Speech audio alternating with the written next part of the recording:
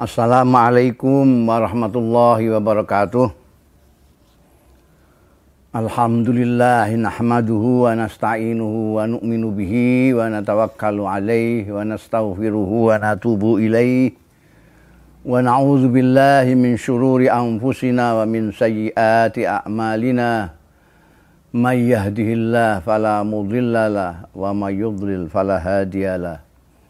Wa asyhadu an la ilaha illallah wahdahu la syarikalah wa asyhadu anna Muhammadan abduhu wa rasuluh. Allahumma fasholli wa sallim wa barik wa tarahham wa tahannan ala abdika wa rasulika sayyidina wa maulana Muhammadin wa ala alihi wa sahbihi wa man tabi'ahu dah, amma ba'd. Hadaratil afadil sadatil masyayikh wal asatidzah al aizza dimaizukum. Yang terhormat dan yang saya hormati para sesepuh, bini sepuh, tokoh-tokoh masyarakat dan para santri-santri, hadirin hadirat yang ikut hadir secara virtual pada saat ini. Rahimakumullah. Pertama-tama saya harus memanjatkan puji syukur kehadirat Allah Subhanahu wa taala bahwa dalam masa pandemi, masa berjarak dengan manusia ini, saya diberi kesempatan untuk ikut bil barokah memperingati haulnya Simbah Mutamakin. Simbah Mutamakin atau yang nama aslinya Sumo Hadiwijoyo, putra Raden Benowo, yang lahir pada abad ke-17 zaman pemerintahannya Amangkurat keempat. Mudah-mudahan kita mendapat berkahnya, pertemuan kita diridhoi oleh Allah Subhanahu wa taala dan bermanfaat adanya. Kita sebagai anak-anak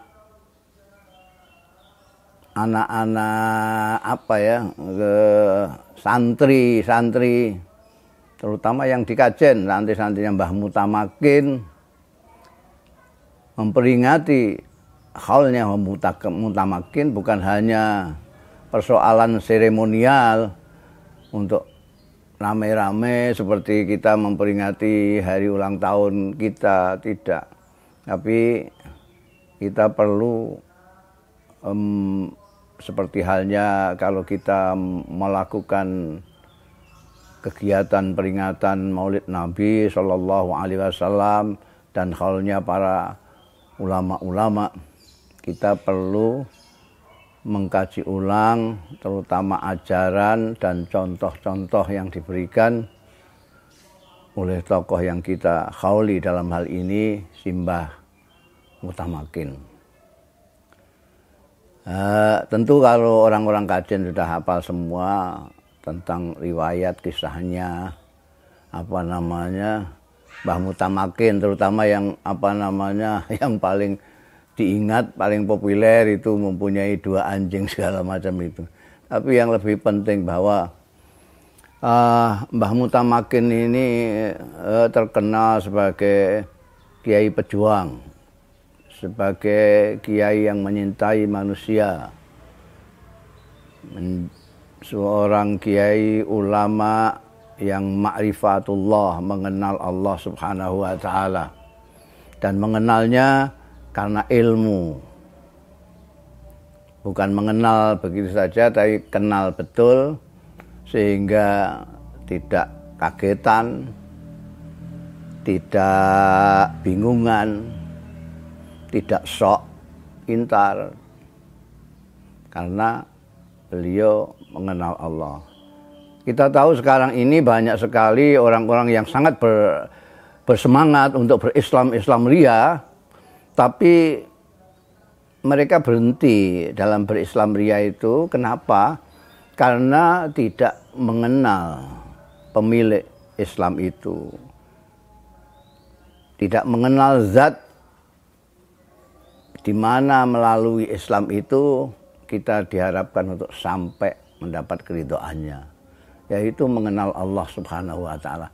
Makanya di dalam kitab-kitab kuning kita itu selalu awwalu wajibin itu kan ma'rifatullah.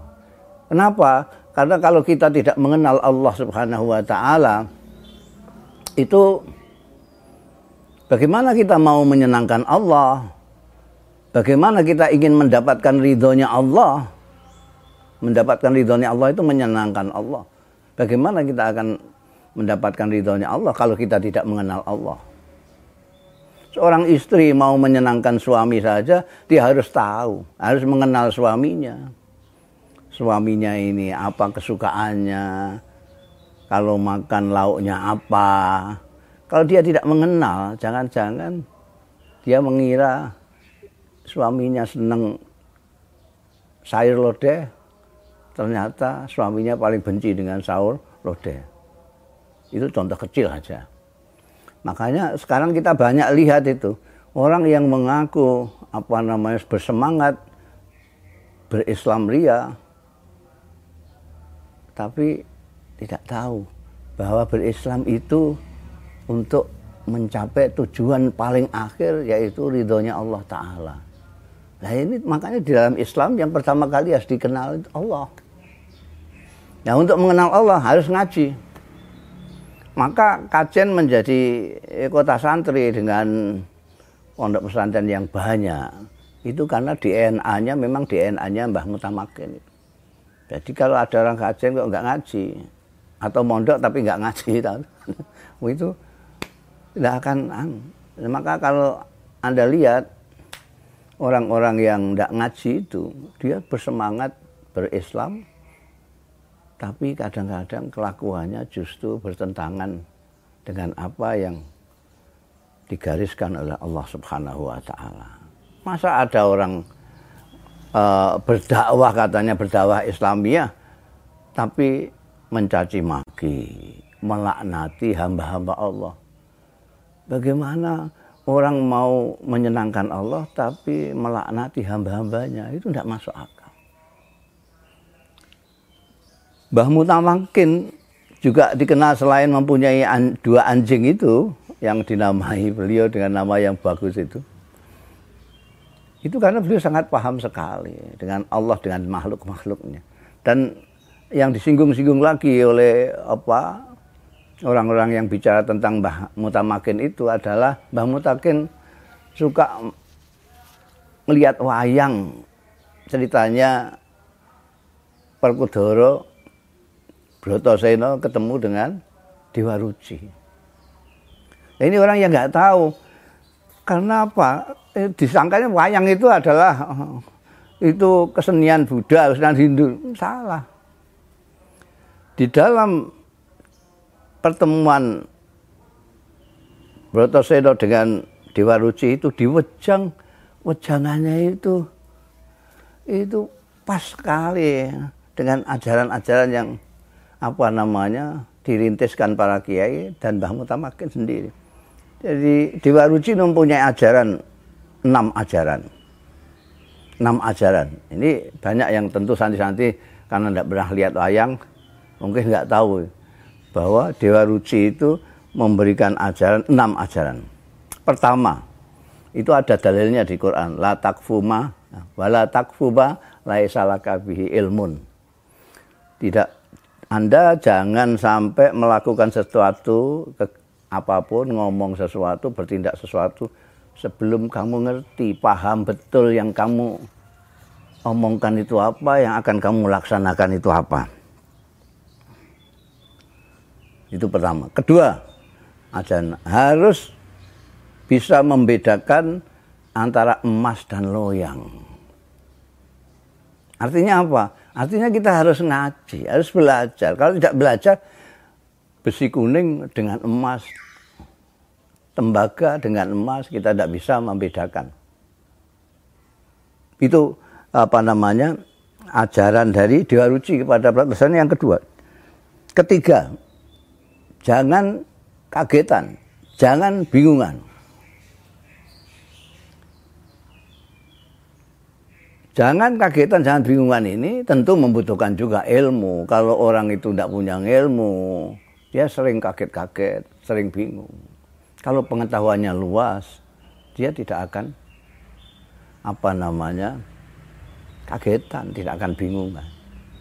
Seperti falsafatnya pesantren. Dulu itu pesantren itu, orang kalau mondok pesantren itu niatnya tidak muluk-muluk, tidak kepingin jadi pilot, kepingin jadi anggota DPR, kepingin jadi petinggi negara, tidak. Bahkan tidak kepingin jadi kiai, tidak kepingin jadi mubalek. Apa? Dulu, nggak tahu sekarang. Dulu itu orang mondok ke pesantren, niatnya adalah menghilangkan kebodohan, titik. Niat mencari ilmu untuk menghilangkan kebodohan. Dan kita tahu bahwa kebodohan tak bisa hilang. Karena begitu Anda pandai, Anda merasa lebih bodoh dari kemarin. Kalau Anda sudah merasa pandai, di situ Anda mulai bodoh. Nomor keempat, ajarannya Dewa Ruci harus bisa mengendalikan nafsu. Nafsu amarah, nafsu lamah, nafsu-nafsu yang mengajak kita untuk berbuat tidak baik. Ini ada semua dalilnya ini. Kalau Anda cari itu ada dalilnya semua. Cuma oleh pewayangan itu dikemukakan sedemikian rupa sehingga seolah-olah itu tidak berdalil. Seperti kiai-kiai kalau mau itu hasan itu jarang dalil. Yang biasa dalil itu biasanya ustadz anyaran itu. Yang kelima, ajarannya ini juga ada dalilnya. Ilmu itu harus diamalkan. Bahkan ulama-ulama mengatakan ilmu yang tidak diamalkan itu bukan ilmu. Ilmu haruslah ada ilmu yang diamalkan. Dan itu pelajaran pesantren begitu. Santri-santri, keturunan-keturunannya dari Mbah Mutamakin semuanya mengajarkan ilmu harus diamalkan. Yang keenam, harus memahami tentang kefanaan dunia ini, termasuk kefanaan diri kita sendiri sebagai manusia. Nah, ajaran-ajaran kemanusiaan ini tambah lama, tambah hilang, dan kita sudah mulai menjadi orang-orang yang bermental instan, yang sulit sekali untuk bersungguh-sungguh di dalam mencari ilmu, dalam bekerja dan lain sebagainya. Kita memahami agama juga sudhi itu di permukaannya saja, tidak masuk ke dalam. Karena masuk ke dalam itu harus bijiddin wajtihadin. Sementara kita tidak punya lagi kekuatan untuk jiddin wajtihadin. Kita sekarang malas sekali karena godaan-godaan hal-hal yang kita hadapi di zaman akhir ini. Kita tidak ada tirakat beras sekarang itu, nggak usum tirakat segala macam itu. Kesungguhan itu sudah tiada. Sehingga kita sekarang suka yang sudhi. Kalau kita lihat itu mau'idhah, tausiah itu kebanyakan sudhi semua, tidak sampai yang mendalam seperti yang diajarkan Mbah Mutamakin. Jarang sekali kita menukik ke dalam. Kalau bahasanya Bung Karno, mencari api daripada Islam itu untuk dikorbankan kepada diri kita sendiri. Sehingga kita itu tadi aneh sekali, kita melakukan sesuatu untuk menyenangkan Allah, mencari ridha Allah, tapi dengan tidak sadar atau tidak berpengetahuan lalu menyakiti hamba-hamba Allah. Saya sering menyontohkan orang yang berdesak-desakan untuk berebut mencium Hajar Aswad itu. Lihat itu, mereka berebut Hajar Aswad, menyikut kiri kanan supaya dia bisa mencium Hajar Aswad. Ini apa artinya? Dia ingin mencium Hajar Aswad itu untuk kepentingan siapa? Untuk menyenangkan Tuhan atau menyenangkan diri kita sendiri? Tanyakan kepada mereka yang rebutan mencari Hajar Aswad untuk dicium. Untuk menyenangkan diri sendiri atau menyenangkan Allah? Kalau jawabnya untuk menyenangkan Allah, itu aneh sekali. Bagaimana mau menyenangkan Allah dengan menyakiti, mengikuti hamba-hambanya? Tidak masuk akal. Jangankan Allah, saya saja. Kamu ingin menyenangkan saya, anak saya, kamu sikuti, keplak kamu. Dan orang lalu lupa bahwa mencium Hajar Aswad itu paling tinggi hukumnya sunnah. Sedangkan menyakiti hamba-hamba Allah itu haram. Bagaimana untuk mendapatkan kesunahan dengan keharaman? Ini sama saja dengan korupsi, sedekah dari uang korupsi. Tidak menghilangkan kotornya korupsi. Di kemanusiaan kita itu menjadi luntur karena kita salah memahami ilmu, salah memahami tentang kesalehan. Saleh yang sejati adalah orang yang saleh, baik dengan Allah dan baik dengan hamba-hamba Allah. Baik dengan Tuhan dan baik dengan manusia. Tidak bisa. Anda baik dengan manusia tapi tidak sholat, tidak puasa, tidak beribadah kepada Allah. Kamu separuh takwa.